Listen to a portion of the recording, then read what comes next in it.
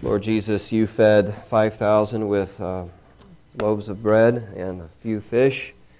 And I pray by your Holy Spirit you will now feed us with what I have prepared. We are a hungry people. Sometimes we don't recognize our need and our hunger for your word. But we are hungry and we need to be fed by you this morning. So we pray that you would do that for your glory. In Jesus' name. Amen. Amen. Be seated. We're in the final sermon on this wonderful chapter in Romans chapter 8. And these are just some beautiful words, some of the most beautiful words I think Paul penned at the end of Romans 8.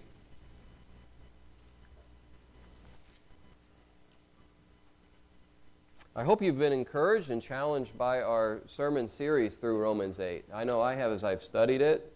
There's just so many rich truths and deep things of God that are disclosed there. And Romans is a pinnacle, really, of Paul's theology. And then Romans 8, I think, is a pinnacle of Romans. So there's just a lot there, and you could spend probably a year preaching on Romans 8. And what did you say? All right. Been there, done that. All right. I didn't know that. Is that right, Father Paul? No. A different place. All right.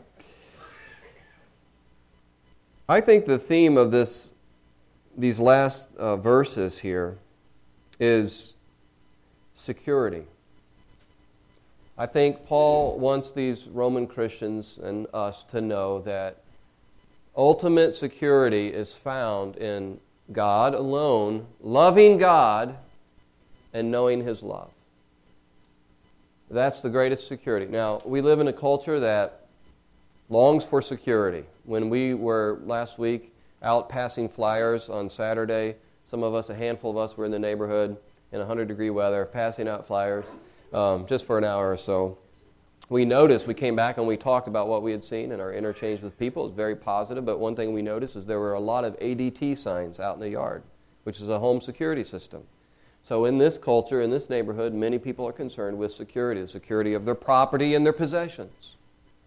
We're concerned about financial security, aren't we? Having enough money in retirement to keep up a standard of living. And there's a lot of people marketing things to us about how to secure your financial future. We're concerned about health security. We're concerned about Ebola and the outbreak and what that might pose to us. So security is something that we long for. And what Paul is teaching here at the end of Romans 8 is that you can be secure. And the only real security that lasts is to be secure in the love of God.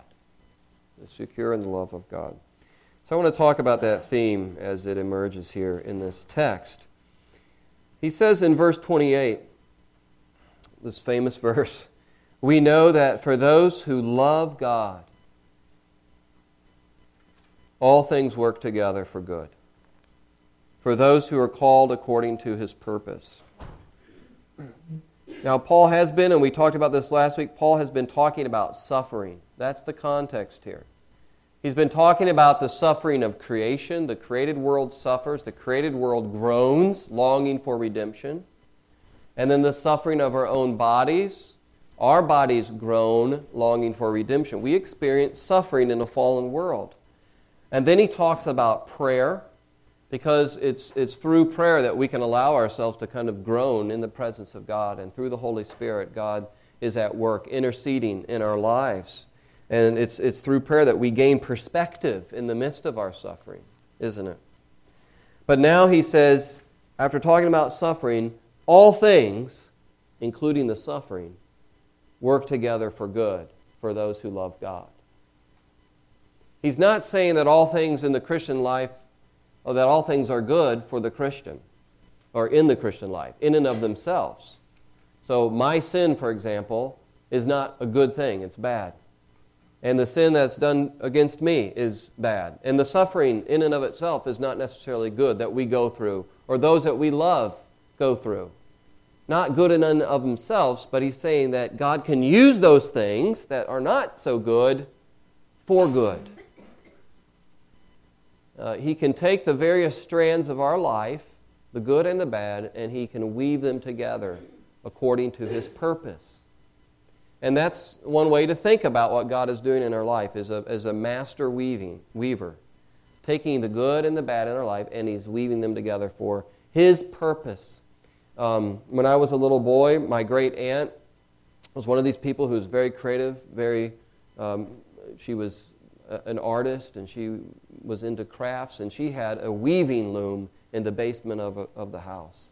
And that was a marvelous sort of mysterious machine for a little boy. It was one of these big wooden looms that she would have to sit there and pump. Have you seen those? And the wheel would go as she pumped, and she would weave together this different material. And sometimes you'd see on the loom a half-finished product. But then you'd come back a month later and you'd see the whole beautiful creation. And I like that as an image of what God does in our lives as He weaves together the good and the bad, all things working together for good, for His purpose. He has a master plan. It says that we've been called according to His purpose, and then verse 29 tells us what the purpose is.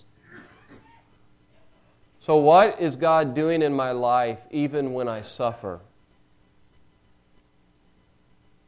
For those whom He foreknew, He also predestined to be conformed to the image of His Son. That's the purpose. In order that He might be the firstborn among many brothers.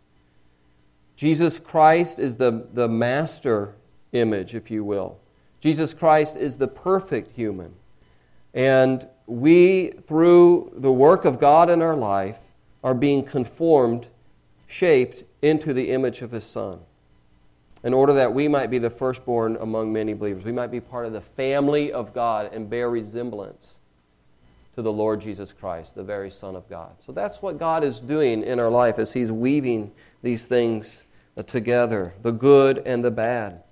And so there's great security in knowing this. There's great security in believing this, that nothing in my life, if I love God, and if I'm engaging with God in the way that Paul has been talking about in Romans 8, which is an engagement of prayer, of crying out to God, of knowing God as my Abba Father, if I'm engaged with God like that and I love God like that, God is at work in my life. Nothing really is arbitrary. Nothing is going to be wasted. He is working redemption. And He's working for good. People who don't know God like that, people who don't love God like that, they don't have that kind of security when suffering comes. They don't know what to do with it. But it's a great blessing and a benefit of the Christian life to know that God is always at work for our good. That's a definition of love. If you love somebody, you're going to be working for their good. Not just say that you love them, but you're going to be working for their good, and that's what God is doing. I wonder if you can just think back in your own life. Many of you have lived a lot longer than I have. And just think right now about the suffering that you've gone through and what God has taught you in the midst of that suffering. Just allow you a minute to think about that. And how it might have shaped you and matured you as a Christian in a way that nothing else can or has. See, God takes, I think many of you are nodding along, and I've heard the story, so I know many of you know that. God is at work even in the midst of suffering. Now, sometimes it may take till eternity till we figure out what in the world God was doing. But on the other side of eternity, we'll see that He was at work for good. There's great security in knowing that. How about this next security? God's love secures my salvation.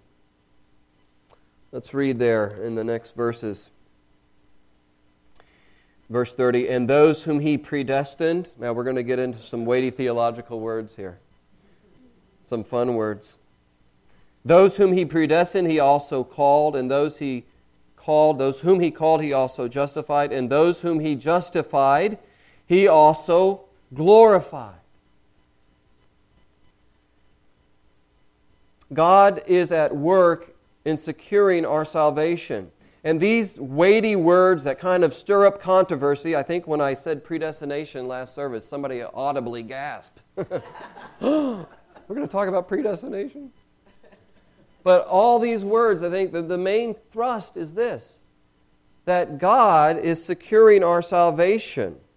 from first to last, our salvation is from God, and because it's from God, and no power is greater than God, our salvation is safe. That's the point that Paul is making here. So you can just unpack some of these terms. Predestination means that from eternity, God has known me and set His love on me, upon me, and He desires and is working for my salvation. Listen to what Paul says in Ephesians chapter 1, verses 4 and 5. God chose us in Him before the foundation of the world. Now that's an incredible thought. Before the foundation of the world, before the universe was spoken into existence, God chose us in Christ. Why? So we should be holy and blameless before Him. In love, He predestined us. God chooses us not because we're better than others, smarter than others, more moral than others, but because of His sheer love. And then He calls. Those He predestined, He also called. Predestination takes place in eternity past. Calling takes place in the present. As God breaks into our life in the present, as we hear the message of Jesus Christ, as we hear the gospel being proclaimed, something grips our heart and God calls to us through the work of the Holy Spirit, and we know that this is for us. The salvation that He offers is something that I need. Those He called, He justifies. This is a great chain here, a great chain of salvation. And we've talked extensively in this sermon series on what justification means. It means that God the judge looks at me and He declares me to be right, to be righteous, to be not guilty, even though I am guilty. Why? Because Jesus Christ took my guilt upon Himself at the cross. We've talked about that extensively. Justification and then glorification. That's the final stage of salvation.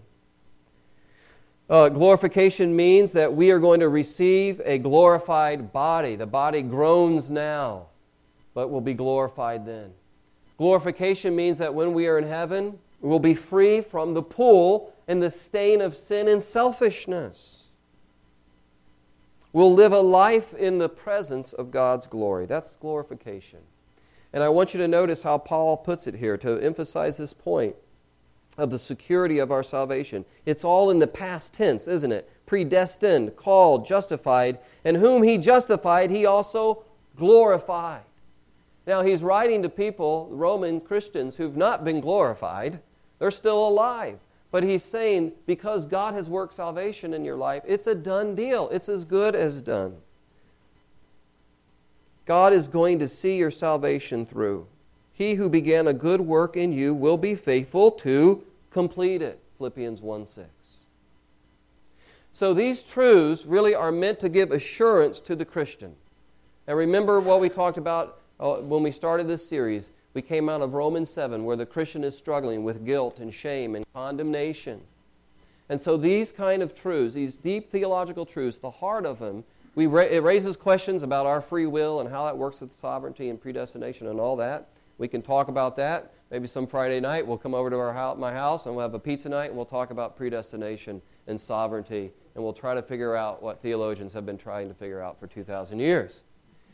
It's complex, I understand, but the point that Paul is making here is for the Christian who's struggling with assurance, who says, you know what, I'm not living the Christian life like I know I should be. I don't pray like I should. I don't read my Bible. I'm reluctant to witness. I still struggle with sin. The same old sins still pull at me. Doubt still creeps into my life. Am I even a child of God? Does He even really love me? And Paul is saying, you know what? If God has justified you, He's going to glorify you.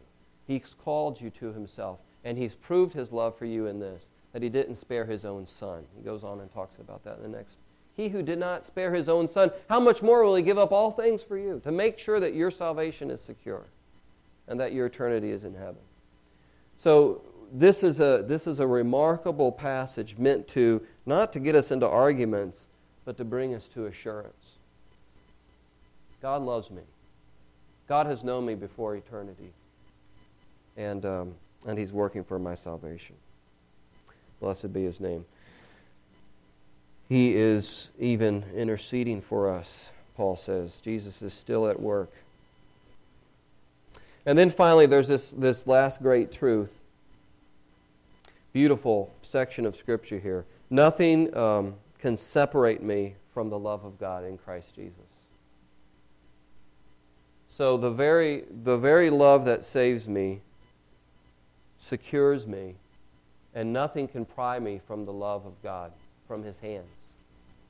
Nothing can separate me from that love. He says in verse 35, "Who shall separate us from the love of Christ? Shall tribulation or distress or persecution or famine or nakedness or sword or danger or sword? As it is written, for your sake we are being killed all the day long. We are regarded as sheep to be slaughtered." Quoting from Psalm, I think, 44. And Paul experienced some of this type of persecution in his life. You can read about it, of course, the tribulation and the persecution that he went through. And there are many Christians today. Let's think about that today and pray for them who are going through persecution, facing the sword because of their faith in Jesus Christ in Iraq and places like that. It's heating up.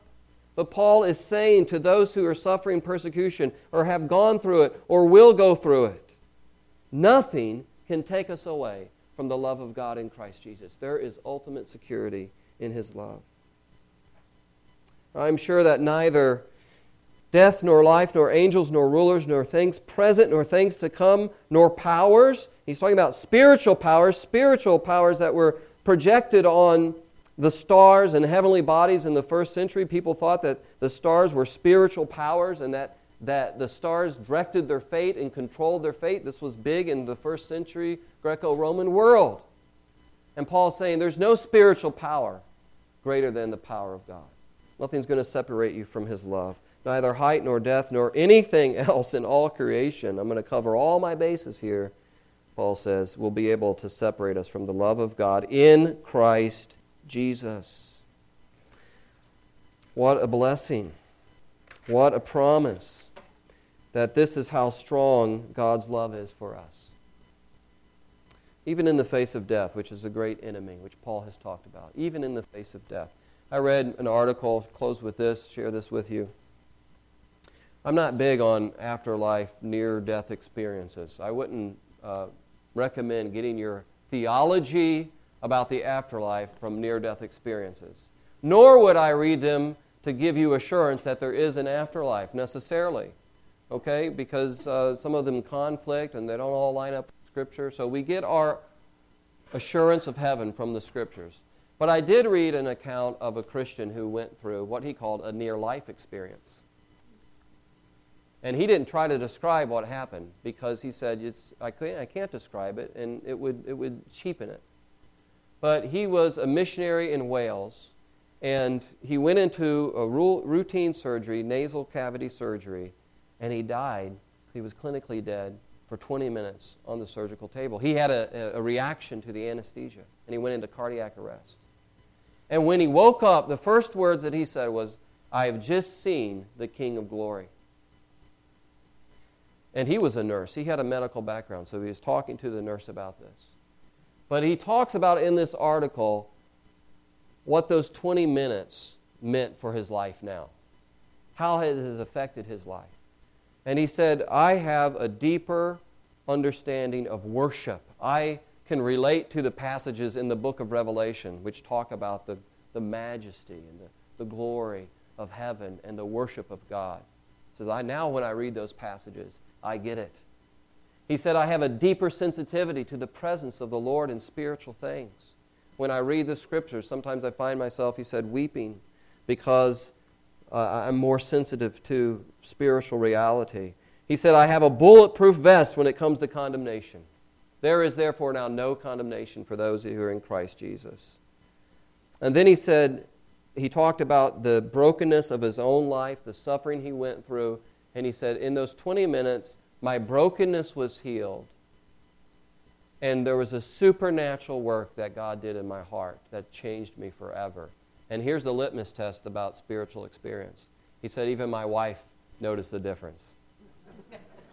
So, we can talk about spiritual experience, but if it doesn't change our relationships, he said, even my wife, I was a changed man for 20 minutes in the presence of God. Death can't separate us from the love of God. In fact, death is an entry into a fuller realization of what we've just tasted here. And he got a glimpse of that. Let me ask you, friend, are you living in the security of the love of God in Jesus Christ in your life?